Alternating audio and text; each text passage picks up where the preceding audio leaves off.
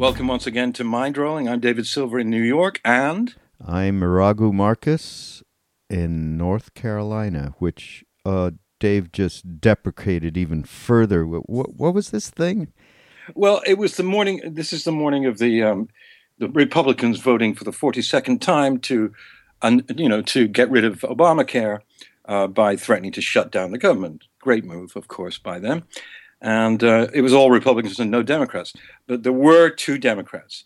One was a Mormon gentleman from Utah, and the other one was from North Carolina. A Democrat voting to actually get rid of Obamacare and shut down the government.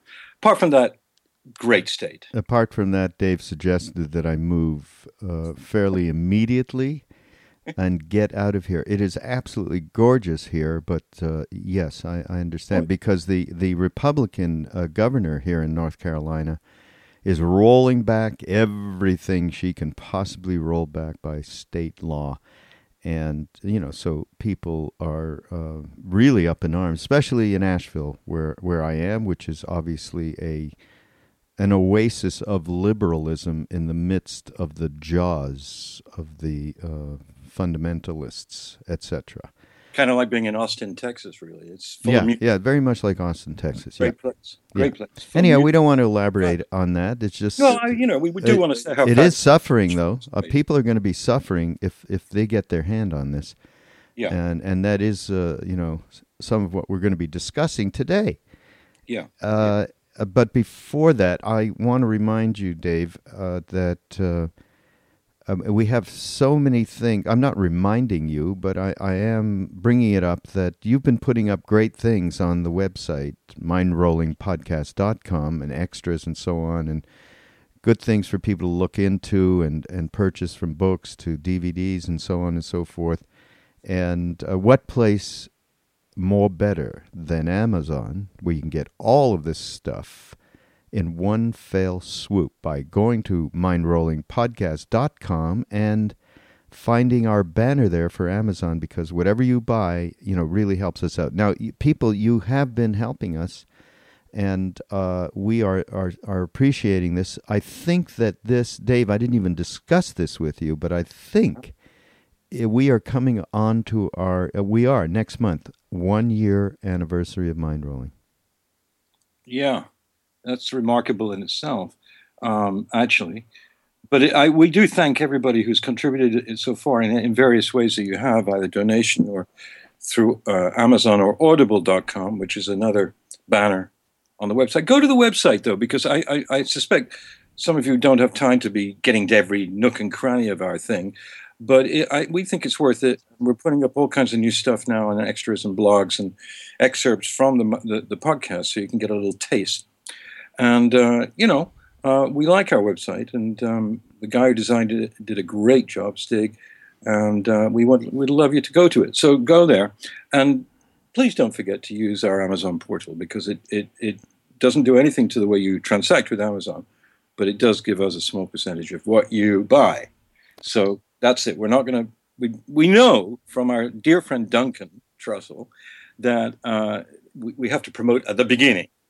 Because if we don't promote at the beginning, it's over. It's like when you call AT&T and the voice comes on and says, "Do you mind, after your transaction with the agent, doing a small survey?" Yeah. And the percentage you do the survey is between 1 and 1.1%. I made that up. No, it's got to be even less than that. Yeah, because who does it? So we've learned from this and so, try and help us out by doing that. And tell your friends, and like us on Facebook, which helps too. Just like the page on Facebook, and follow the Twitter. I did 7 tweets this morning, and I would love it if you guys could sort of check them out, because they're slightly different from the podcast. And Dave is very creative around all of these things. Well, I love your blogs that you've been putting up a lot, and this is a real offering, and. So please, don't hesitate to get in touch with us. We love the mail. Yeah, we get great mail. I mean, really. I'm going to read a couple of them with permission eventually, when I get the permission of the writers, because they come up. Some of our friends have come up with really great dilemmas, for instance, and a lot of questions about how dilemma. Dilemma. Dilemma. Dilemma. Okay. Dilemma. Well, um, Yenu. remember where I came from. Um, Right. a non-English speaking country called Britain. Um, no, but some of the letters are great because with these dilemmas about money and how to make a living and still, be on some kind of spiritual path that's regular. Really good questions, some of which we try and answer, some of which we can't answer. But they're great. So we love you guys. We do. And I know that's the kind of thing that rock and roll, hello, New York, we love you. And they don't even know where they are most of the time. Yeah. So it's, Yeah, right. we're not doing that. So let's get to But what I want to say that maybe we could, because I've seen a few different topics that people are bringing up that they would want us to, get into. Why don't we do a show? We should do a show where we gather all the different kind of topics that people have suggested and just run our mouths off about them all, Yeah. as if we know something. Well, Alicia Aguilera, who just sent us a letter and a donation, came up with some great topics, and we will address them, Alicia, if you're listening, if you're still listening. Let's get to what we're doing. Raghu has been coming up with all kinds of articles, mainly from the New York Times, and came up with another one, which we're going to go through with you. It's called The Value of Suffering, and it's by a gentleman called Pico Iyer. Yeah. Iyer? Pico Iyer, I think, is it. Pico Iyer, and yeah. who's an author and a close friend, if you can call it that, but he certainly has been with the Dalai Lama in ways that most people, don't get a chance to.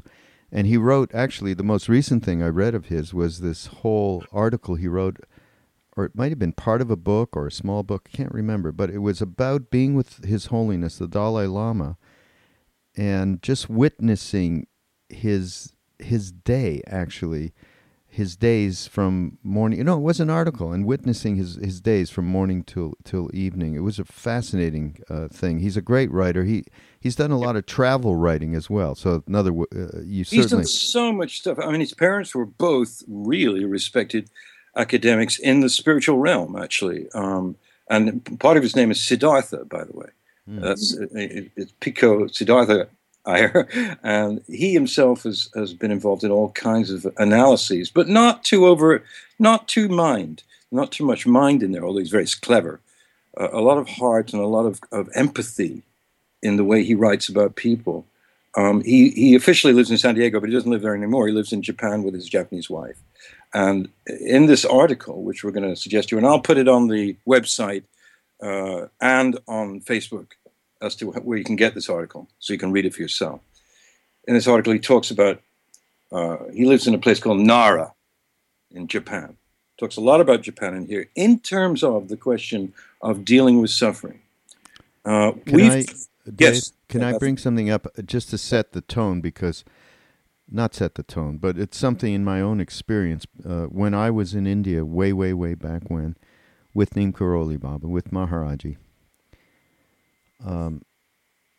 this quote from him may have not been said in my presence, but it was certainly told to me at the very least by very close people who would not even.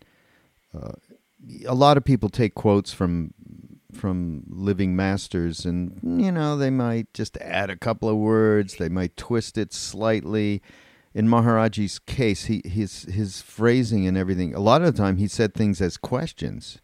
It was a very funny way. You'd have a dialogue, and then other times it was very, very simply said and plain spoken, and things were added to. But in this case, he said, "I love suffering. It brings me closer to God." Now, I have a hard time imagining that he actually self-referenced himself with this quote. But I do know that he would talk about suffering. Probably the quote that was given to me directly. So this is all coming to mind just now, David. So sorry I'm meandering and everybody else. But it is coming to mind that he did say to us directly, when you are sick, when you're in the hospital, when you're in the cremation grounds or cemeteries, in other words, when someone dies, you are closest to God at any of those points. So obviously this reference to suffering brings me closer to God is absolutely correct from him, from Maharaji. So subsequent to that is Ram Dass, of course, who translated a lot of what he got over in India, what we got over in India through books, lectures, and so on, and has talked a lot about the value of suffering and how it absolutely brings you into a certain presence which allows you to expand consciousness. At its most simple and basic level. In other words, it also allows transformation. And I I mean, don't you know, Dave, before we even get into this, people who don't really change much until something unfortunate, or dramatic happens. I mean, have you met people like this? Yeah, myself. I know that on a few occasions, it's just like a wake-up call, and that's a euphemism. It's just when something happens, a great loss, a death, or a great injury, it quiets you down really quickly, and then it wakes you up. It does both things. It quiets down all the moaning and whining and bratty things that are going on in your head about trivia. But it also, as you say, Raghu, it is that edge of awakening again that we're talking about a lot. And what Mr. Iyer in the article is really talking about is what does it really mean when people say things like suffering brings you closer to God, or suffering is the substratum of all living and we have to deal with it. And what he does in this article, which is so brilliant, is that he justifies that sentiment. The suffering brings you clarity and is also a gift of a kind, which seems so paradoxical and counterintuitive to almost everyone, and understandably so. He justifies that, but at the same time, he creates this nuance, which is so brilliant. And I would want to read, Raghu, if it's okay, what he says about this experience with His Holiness, which I think is what the article's about, in terms of how to deal with this. Let me just read this. He says, it's a little long, but I'll try and get through it quickly. Almost 8 months after the Japanese tsunami, I accompanied the Dalai Lama to a fishing village, Ishinomaki, that had been laid waste by the natural disaster. Gravestones lay tilted at crazy angles when they'd not collapsed altogether. What was once, a year before, been a thriving network of schools and homes was now just rubble. 3 orphans, barely out of kindergarten, stood in their blue school uniforms to greet him, outside of a temple that had miraculously survived the catastrophe. Inside the wooden building by its altar were dozens of colored boxes containing the remains of those who had no surviving relatives to claim them, all lined up perfectly in a row behind framed photographs of young and old. As the Dalai Lama got out of his car, he saw hundreds of citizens who'd gathered on the street behind ropes to greet him. He went over and asked them how they were doing. Many collapsed into sobs. "Please change your hearts. Be brave," he said, while holding some and blessing others. "Please help everyone else and work hard. That is the best offering you can make to the dead." Here's the key. When he turned round, however, I saw him brush away a tear himself. I think this is really incredibly subtle stuff, because obviously, as a Buddhist monk, His Holiness understands the function of suffering. But he's a human being incarnation, and so he cried. And I think that lets us off the hook a little bit, if you know what I mean, in the sense that both things simultaneously are valid. You don't have to pretend that you're loving it, but you can sort of ascertain that you're gaining from it yourself. But if His Holiness himself could not hold back a tear, I think that suggests, to me at any rate, that you can't suppress the emotion, the painful emotion, totally, and go, whoop-de-doo, I'm on the edge of awakening again. It's great. My best friend just got run over. I don't think that works, and that's what I think. One of the things he's talking about. What do you think about I that? think you're absolutely right that this brings in a very, very clear and focused way how how we can use suffering without using it as an up level. Without this crazy mind shit that we all get into. Oh, this is only going to be for the good, or whatever stuff that we tell ourselves. I think we should. I'd like to you got to the point of what the balance is regarding suffering and experiencing pain and expressing human emotion around it, and not jumping into some other astral zone, or as I said, big up level. But I think so. I would like to go back and then just talk about what it is that he's really talking about. So, what what the anomalies are here, because it's easy to talk this shit is kind of what he's saying. Um, for the Buddha, suffering is the first rule of life. And insofar as some of it arises from our own wrongheadedness or our cherishing of self, we have the cure for it within. So there's a basic concept and a spiritual practice 101, especially in Buddhism, but anywhere where, this is something that we have to deal with day to day. Every day suffering arises. It could be a minor depression. It doesn't have to be someone getting very sick or having an accident or anything like that. Because every day we are facing that. If you are aware and conscious at all, just this stuff of seeing yourself cherishing everything and coming from the I, me, mine all the time, that's suffering. That is, once you realize this, then, that's suffering.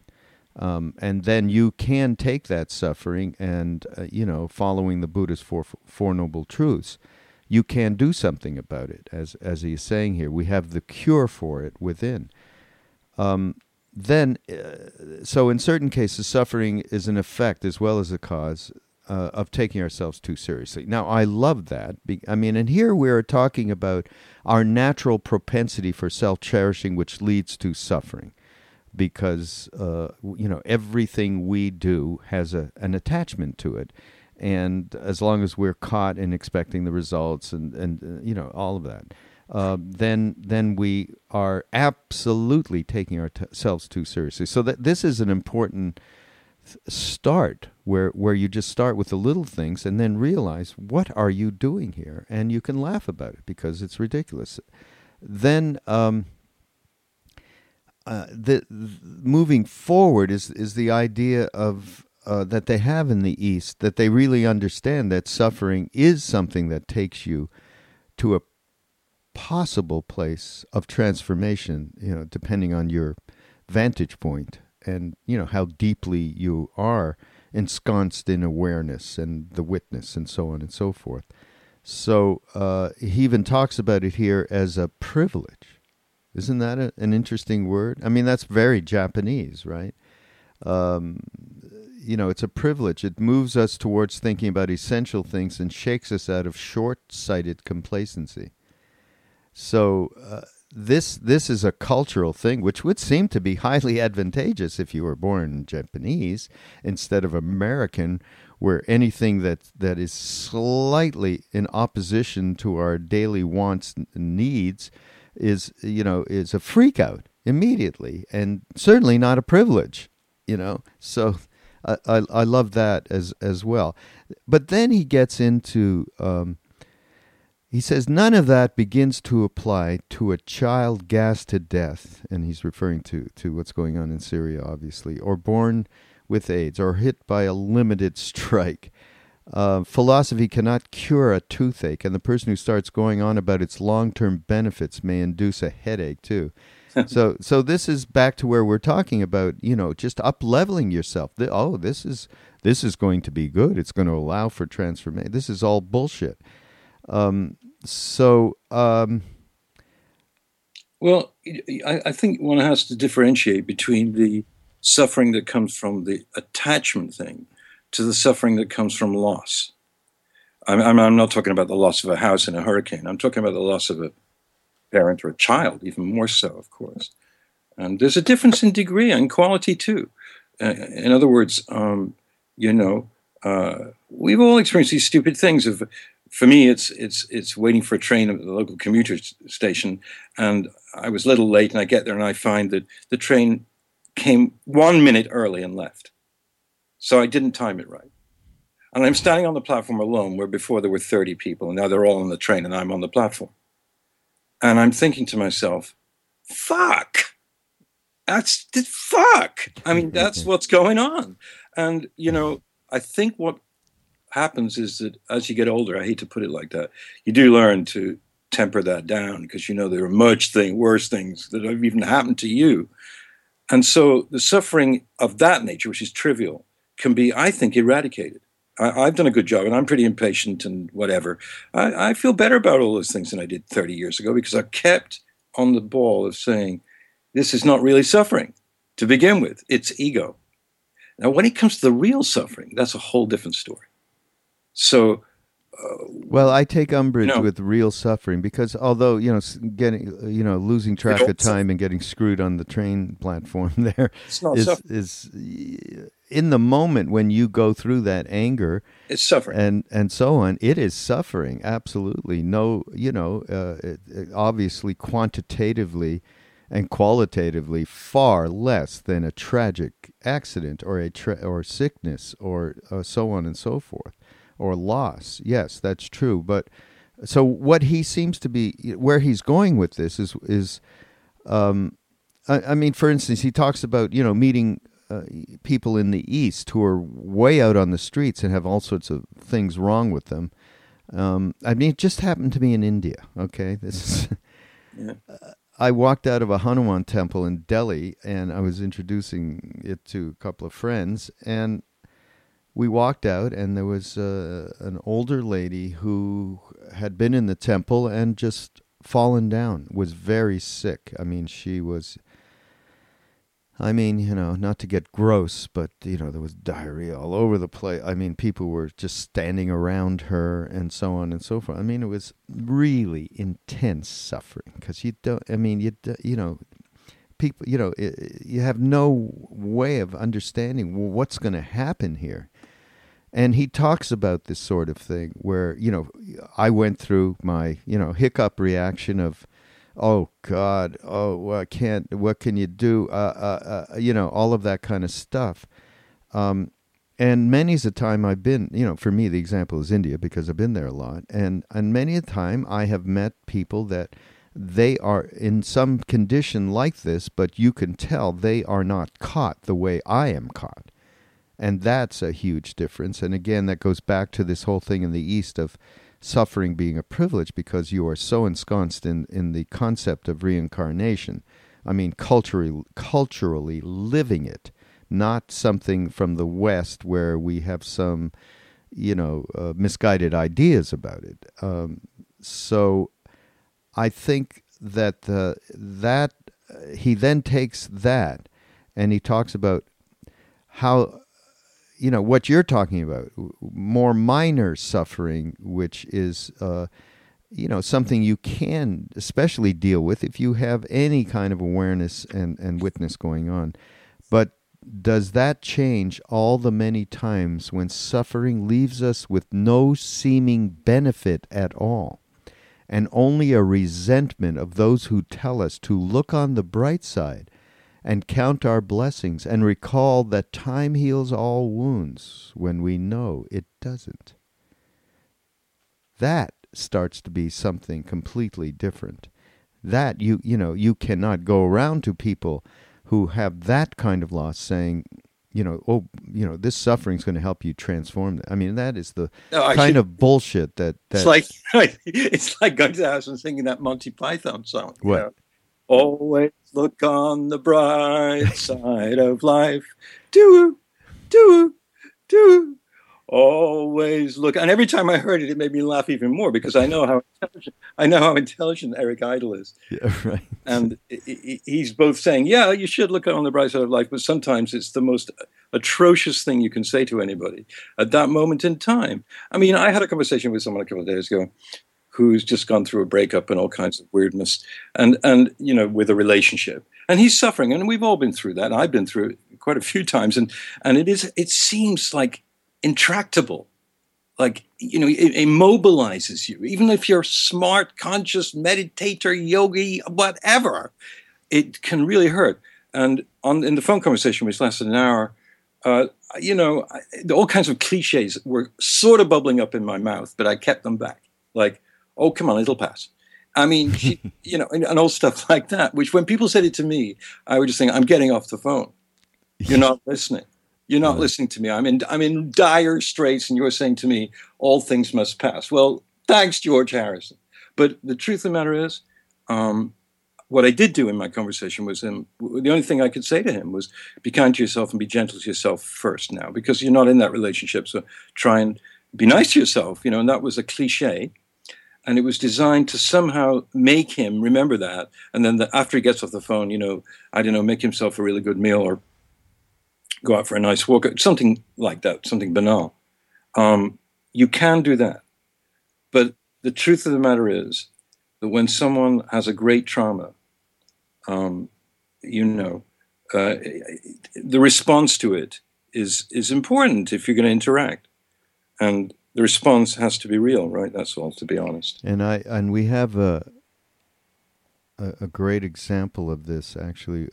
David and I have a very, very close friend whose daughter died tragically in a bicycle accident earlier this past summer, in the middle of the summer.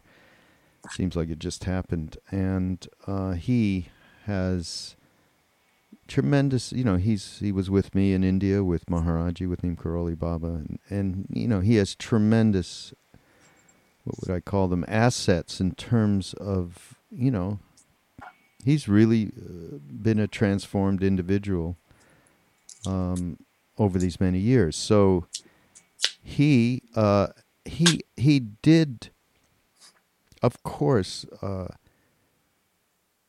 I would say, actually, David, you would better, because you were at the memorial, but what I'm trying to say is the way in which he had a balance between the grief and the awareness that this young daughter of his did not need more than those years, 14 years, that she had on this as an incarnated soul. And she only needed that amount of time to finish whatever work, which is highly intellectual, and nothing. No one ever said anything like this. No idiot, whatever. But you yourself, David, being there, you felt how he had a no question about it. Both him and the mother. We'll not talk too much about them. But I mean, the fact of the matter is, they were both extremely centered and real at the memorial, and clearly in awful grief. But I'll tell you. Let me tell you one example, because it's the only thing I can know of directly. I know that he told me that just in sitting meditation, he could really connect with her essence, and felt that she was fine. And in those moments, wow, he was fine. Those moments didn't last very long, and certainly there's a, the ratio of absolute grief to balance of any sort was, it'll take years for that to come into into way more equality, shall we say. But I have to say that he said that, and of course I trust him more than anybody. I mean, he's just been so close to me all these years. And I went to the house, and I sat in his daughter's room with his wife, actually, and I experienced exactly what he had told me that he had experienced, and I knew that was the case. And it's not my daughter, but it was like my daughter, I got to tell you. And I know that I walked out of that room, and then suddenly I was hit by this wall of grief. So there is the awareness in this sense is nobody telling you anything, but the awareness is there that there is nothing but to bear this. And in this article, just to move back over to this article, he quotes this haiku master from the 18th century, Kobayashi Isa. And this particular haiku, David, to me, this is, of course, His Holiness and that teardrop is what we just talked about. How do you keep that balance between humanity and the grief that you'd experience and awareness? But this world of dew is a world of dew, he wrote in a short poem. And yet, that's the poem, right?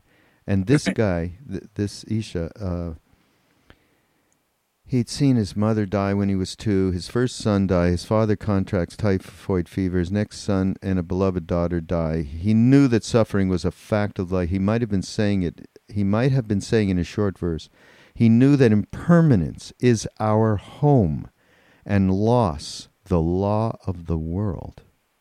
I mean, that's heavy stuff, right? How could he not wish when his daughter expired that it be otherwise? And after this poem was written, more and more, his other son died. His body became paralyzed. His wife died, giving birth to another child. He married again and was separate. I mean, this guy had more loss in one lifetime than you could possibly imagine. And he married a third time, and his house was destroyed by fire. Yeah, his third wife bore him a healthy daughter, but he died before he saw it. The girl was born. Yeah, and so his poem, "This world of dew is a world of dew, and yet, I mean, this. So So what keeps coming back to me in all of these things, around what Pico is writing about, is how do you come to a sense of balance between the experiences of a human in this incarnation when, the reality is impermanence. Impermanence is our home. I think and the loss, the law of the world. So how do you get into balance? Well, first of all, you got to. I mean, I had to, at any rate. I'm not going to say got it to anybody, but I had to extricate myself from the paradigms that social conditioning does on you in Western Europe and the United States and so forth, which is in denial of all impermanence. Don't talk about death, and everything will last forever, and it's okay, and don't get uptight and have fun, which is okay. But the truth of the matter is that it doesn't take long in one's life to realize that it's all changing all the time by nanoseconds, and that by just pure observation you see over your life the loss of great loved ones and all kinds of changes going on all the time. And I must say, for me, the psychedelic experience, and then, of course, whatever forms of meditational experience I've had, have contributed to my able to look this somewhat in the face. And to see that if it happens to everybody all the time and everything, even galaxies, live and die and transmute, then it can't be bad. It's sort of like that's the way I look at it. And after a while, you just mellow out. I mellowed out about, well, it's all changing. My beard is white. It's not brown anymore. And soon there'll be no beard and no face to put the beard on. I know that perfectly well by now. And I'm not obviously that comfortable with it. But it is what he's saying. Our only real home is impermanence. I've told this story before, but I'm going to tell it again because it makes sense. I was very close with Allen Ginsberg, the poet and teacher, and we traveled together a little while, and we were in the Midwest one time and having lunch at an airport, and he asked me if I was afraid of death. And I said, yes, I was, kind of. And he said, yes, I am too. And look at us, both pretending to be Buddhists and everything. And this was, when he was in his 70s. And then we laughed and we went our different ways, actually. 24 hours before Alan died, he called a whole lot of people. He didn't just call me. But I read a piece about it recently in Tricycle magazine. They did a piece about this. And it was very interesting because the piece was about exactly what I experienced. He called his close friends. And he called me. And he said, I'm going to die tomorrow, which was something. And then he said, "Don't freak out. I know I am, and everybody does. And I've got great people here, some monks. I'm listening to some blues music, and Patti Smith is on her way. So it's not all bad." But I remember our conversation at the airport, David. I said, "Oh yeah, yeah." He said, "Well, I can finally tell you, I'm not afraid of death anymore. I'm about to die." I said, "Oh, Alan, that's so amazing." Meanwhile, I'm freaking out because I really got close to him, and he was a wonderful human, amazingly gentle human being. And he said, "No, it's fine. It's fine. It's tranquil." And that's a real beautiful gift that he gave me. He just said, "It's tranquil. It's fine. Don't worry about it." And he said, I have to go now. I have some other people to call." And he got off the phone. It really affected me because it made me understand that impermanence wasn't necessarily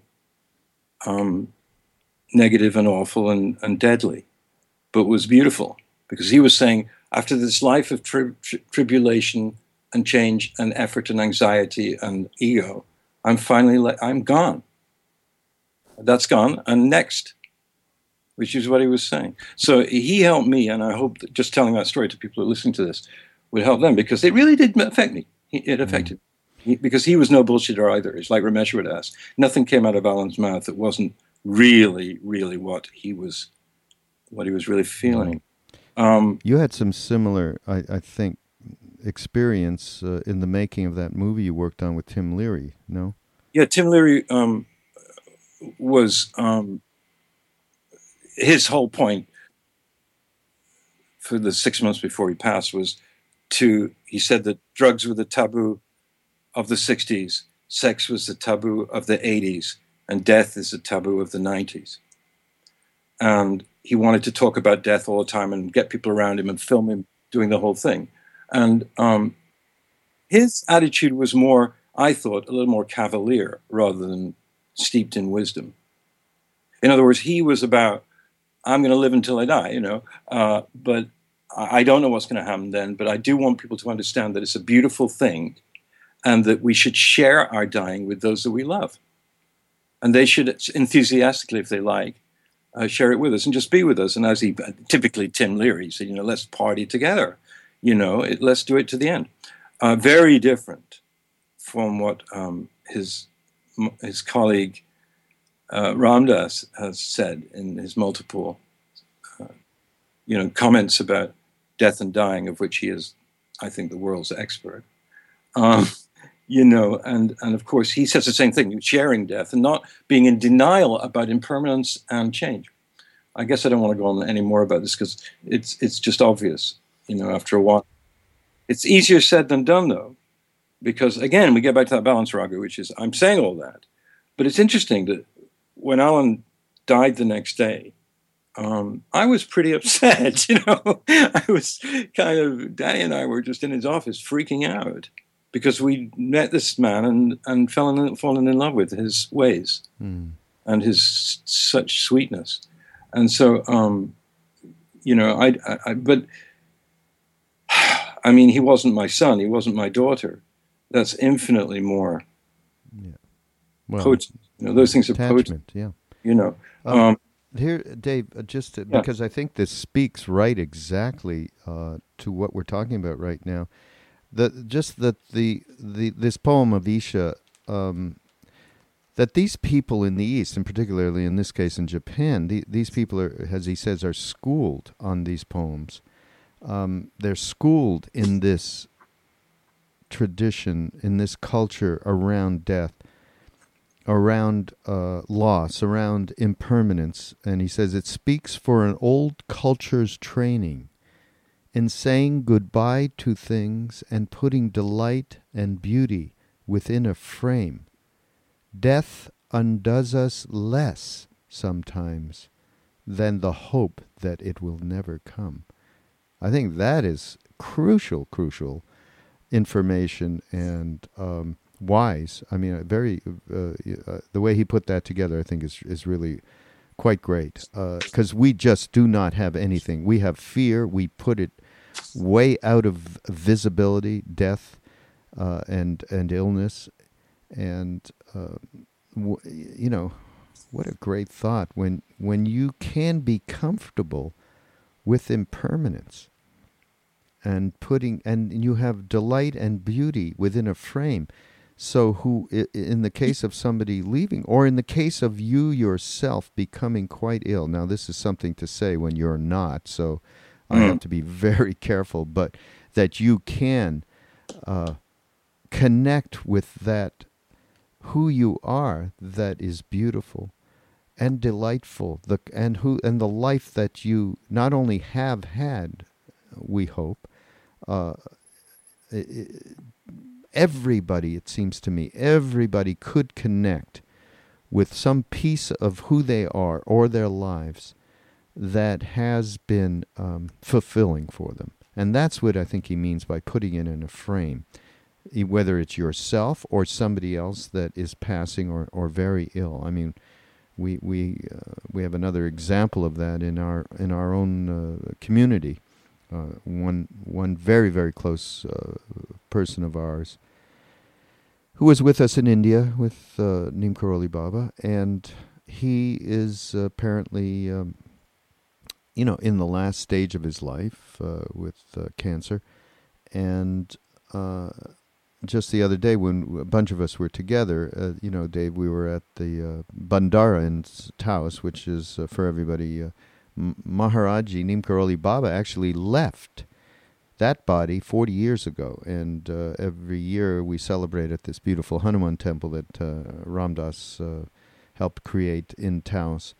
And so we were all wanting to. He is saying the one thing that gives him support and joy and delight right now is the connection with all of those people that he's been connected with so many years through Maharaji and through India, and we all we all did these little iPhone, or I did a bunch of iPhone interviews with a lot of us that were gathered then, and he, that was the frame for him, the connectivity that we have, which is the glue, which is really that love that Maharaji represents and that we got from him. It's what Krishna says in his concerts at the end. Love is disease. Love is a disease, and we give it to each other. And so this frame, this idea of being comfortable with impermanence and being able to put a frame around delight and beauty that is in the moments that they are, in the moments that they're not. I mean, this friend of ours is got a lot of suffering, just pain. I mean, you hate that too, when that's probably the toughest thing, right? What does everybody always say? Well, as long as they're not pain, you can deal with it. So he's dealing with it, and at the same time, he's not a. I mean, he's where Ginsberg was at this point. I mean, he's not in a fear place at all, and he's delighting in this connectivity of his community. So I think that's an excellent teaching for us. I mean, especially with somebody it's the real thing, no bullshit. He is in pain, and he is moving towards that edge of awakening, as we like to call it. Yeah, it is like many things in life. It's kind of like I'm saying. It's a simultaneous thing where you are grieving, and yet at the same time, it's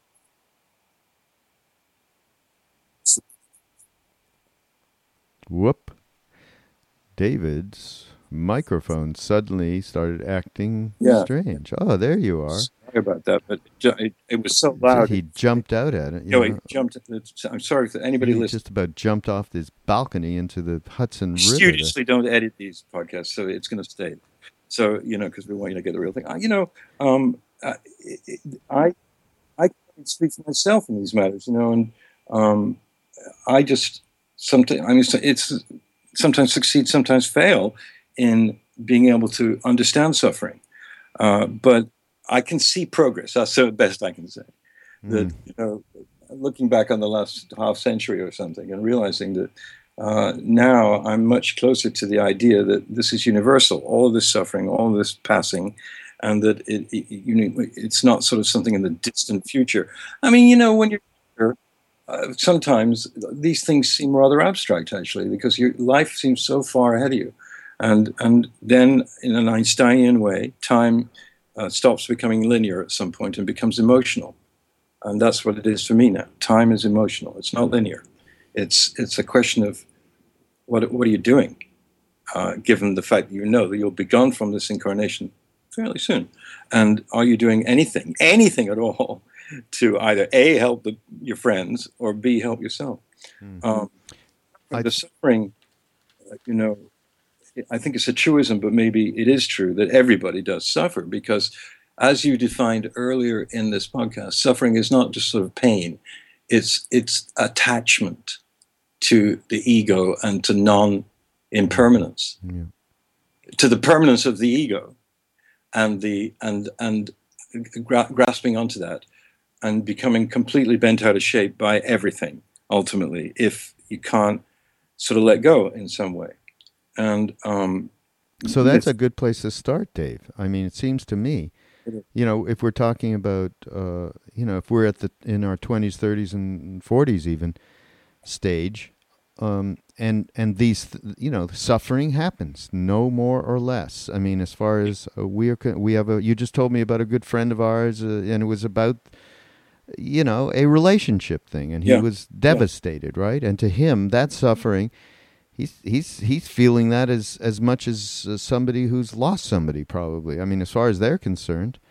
Yes. So that's a good place to start. I think that everything we're saying around, how to get that balance back has to do certainly with self-cherishing, with just self-referencing. Everything that, every thought you have is all about I and what I need and how I need to receive it back. And it's all based from there. So I think starting there is could be quite beneficial to get you, as you go along in life, to the point where you can see the benefit of suffering in its transformational way, in a real way, though, not in an intellectual way. I mean, it's not always going to be like that because we always have our head way ahead of our hearts.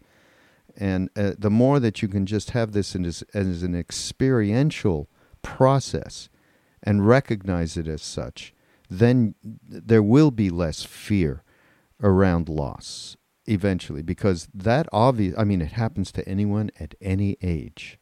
But certainly it happens more as you get older. You lose people, people get sick, you yourself get sick, your capacities go down. So, certainly aging is certainly a pass for more suffering. I mean, there's no doubt about it. In this article, he talks about the tear that from the Dalai Lama, and the tear I'd witnessed made me think that you could be strong enough to witness suffering and yet human enough not to pretend to be master of it. Sometimes it's those things we least understand that deserve our deepest trust. Isn't that what love and wonder tell us too? So, folks out there, to me, that is essential way to think about how to have balance and live as a real human being in this life, but not be completely lost in attachment to yourself by virtue of, ego, self-centeredness. That sentence, Roger, says that you could be strong enough to witness suffering and yet human enough not to pretend to be master of it. I mean, that is so brilliant. It's just so incredibly penetrating a thing to say, because it kind of solves the problem in a way. It says, you can take it in because it's happening. You can perceive it and process it because it's happening in front of you, with you. But you don't have to pretend that you're totally cool. Yeah. It's some spiritual being. Oh, well, I know that suffering brings transformation. The kind of bullshit that we get back into that's no different than the bullshit of being completely unaware and ignorant of who we are. I mean, then we get to be, we're super smart and intellectual, and we have a real idea of what reality is through these incredible, for instance, Buddhist teachings, which are, the Tibetans have such a grasp on what this is really all about and how to deal with it. And once we kind of get that in our brains, we think, oh, we got that. This is cool.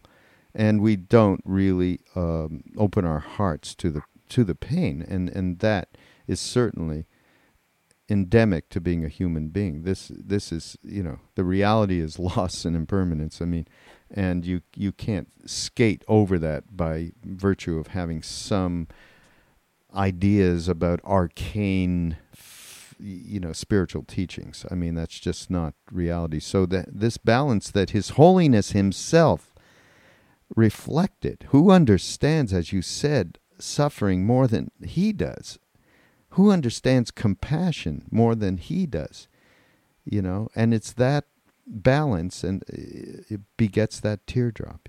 It's a beautiful statement from, as far as I'm concerned, the best human being in the world, as we know it right now, is His Holiness. Yeah, and we want to, congratulate Pico Iyer on writing this article, which is not that incredibly long, but he just brings into so much right to the point. Wisdom, So a shout out to him. Yeah, and what else? God, Dave. Well, how long have we been doing this?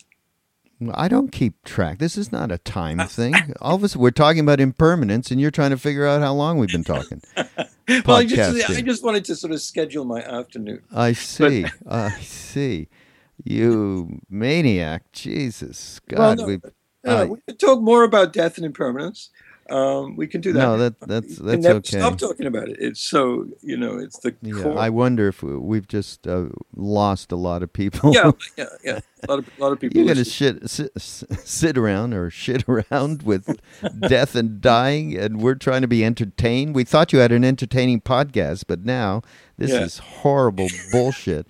And okay. Some of this is my fault, folks. Okay, I'll admit it. Pretty much all. But I'd say thank you.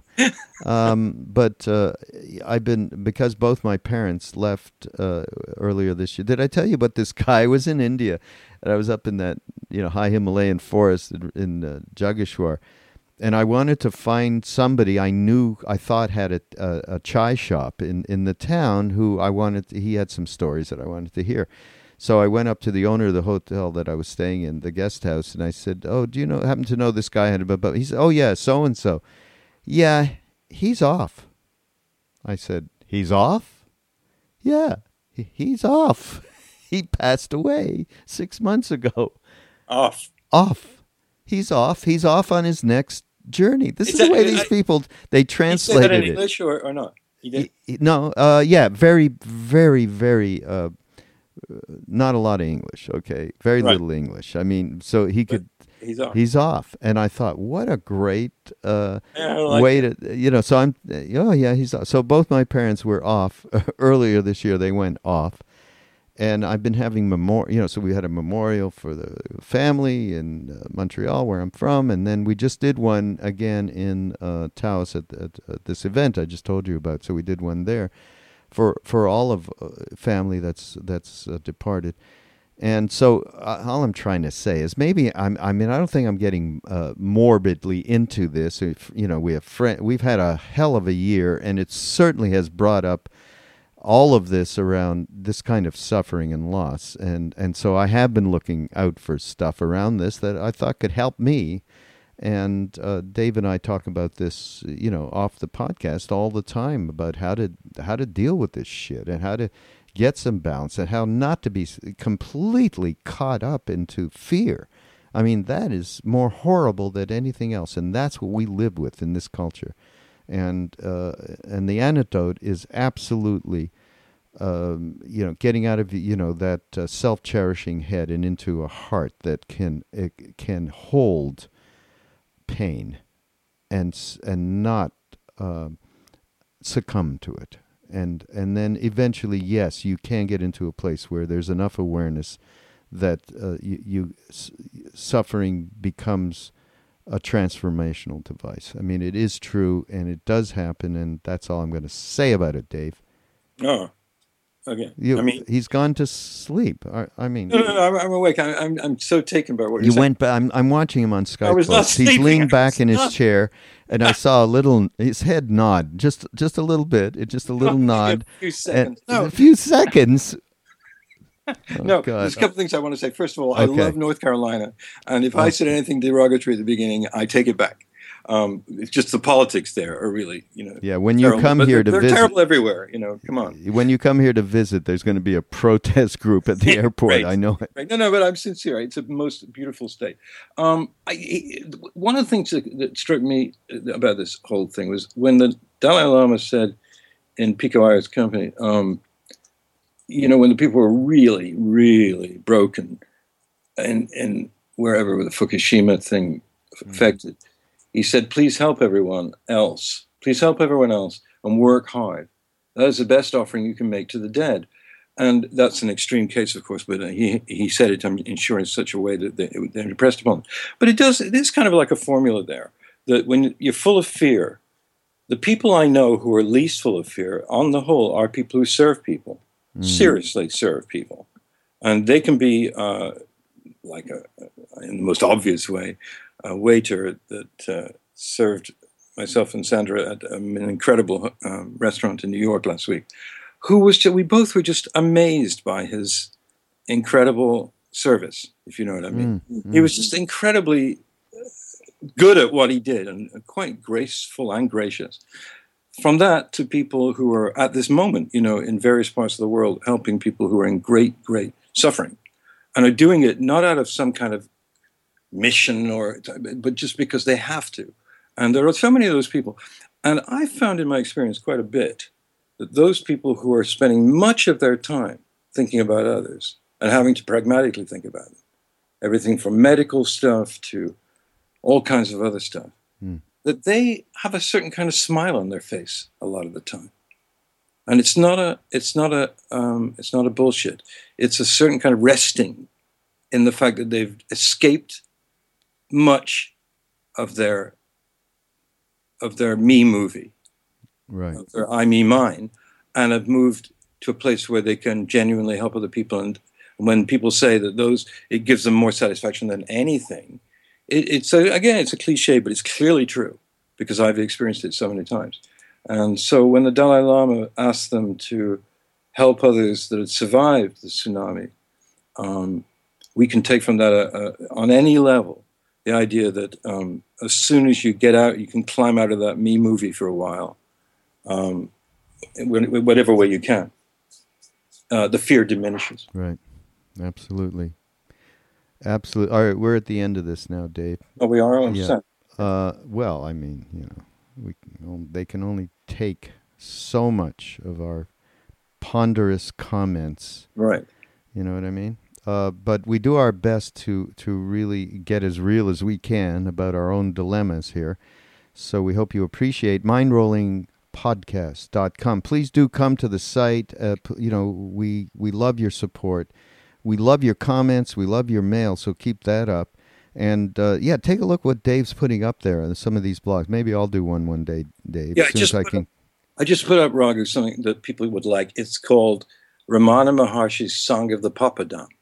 Wow. And it's a song he wrote about making papadams, and it is just... it's an Indian cracker kind of papadam. And he wrote it with such style. And really? I looked at 3 different translations and found I thought the best one, which was on the Ramana Maharshi, collected Ramana Maharshi. Great. Site. So, but if you hear this and it's not on there, just go to the archives and look at the. Everything is saved. Everything is archived. So you can always thumb through them and get with something you might enjoy. So share with us. We love sharing with you. Mindrollingpodcast.com. David, thanks. This was a good one. Yeah, thank you very much. See you later. Bye.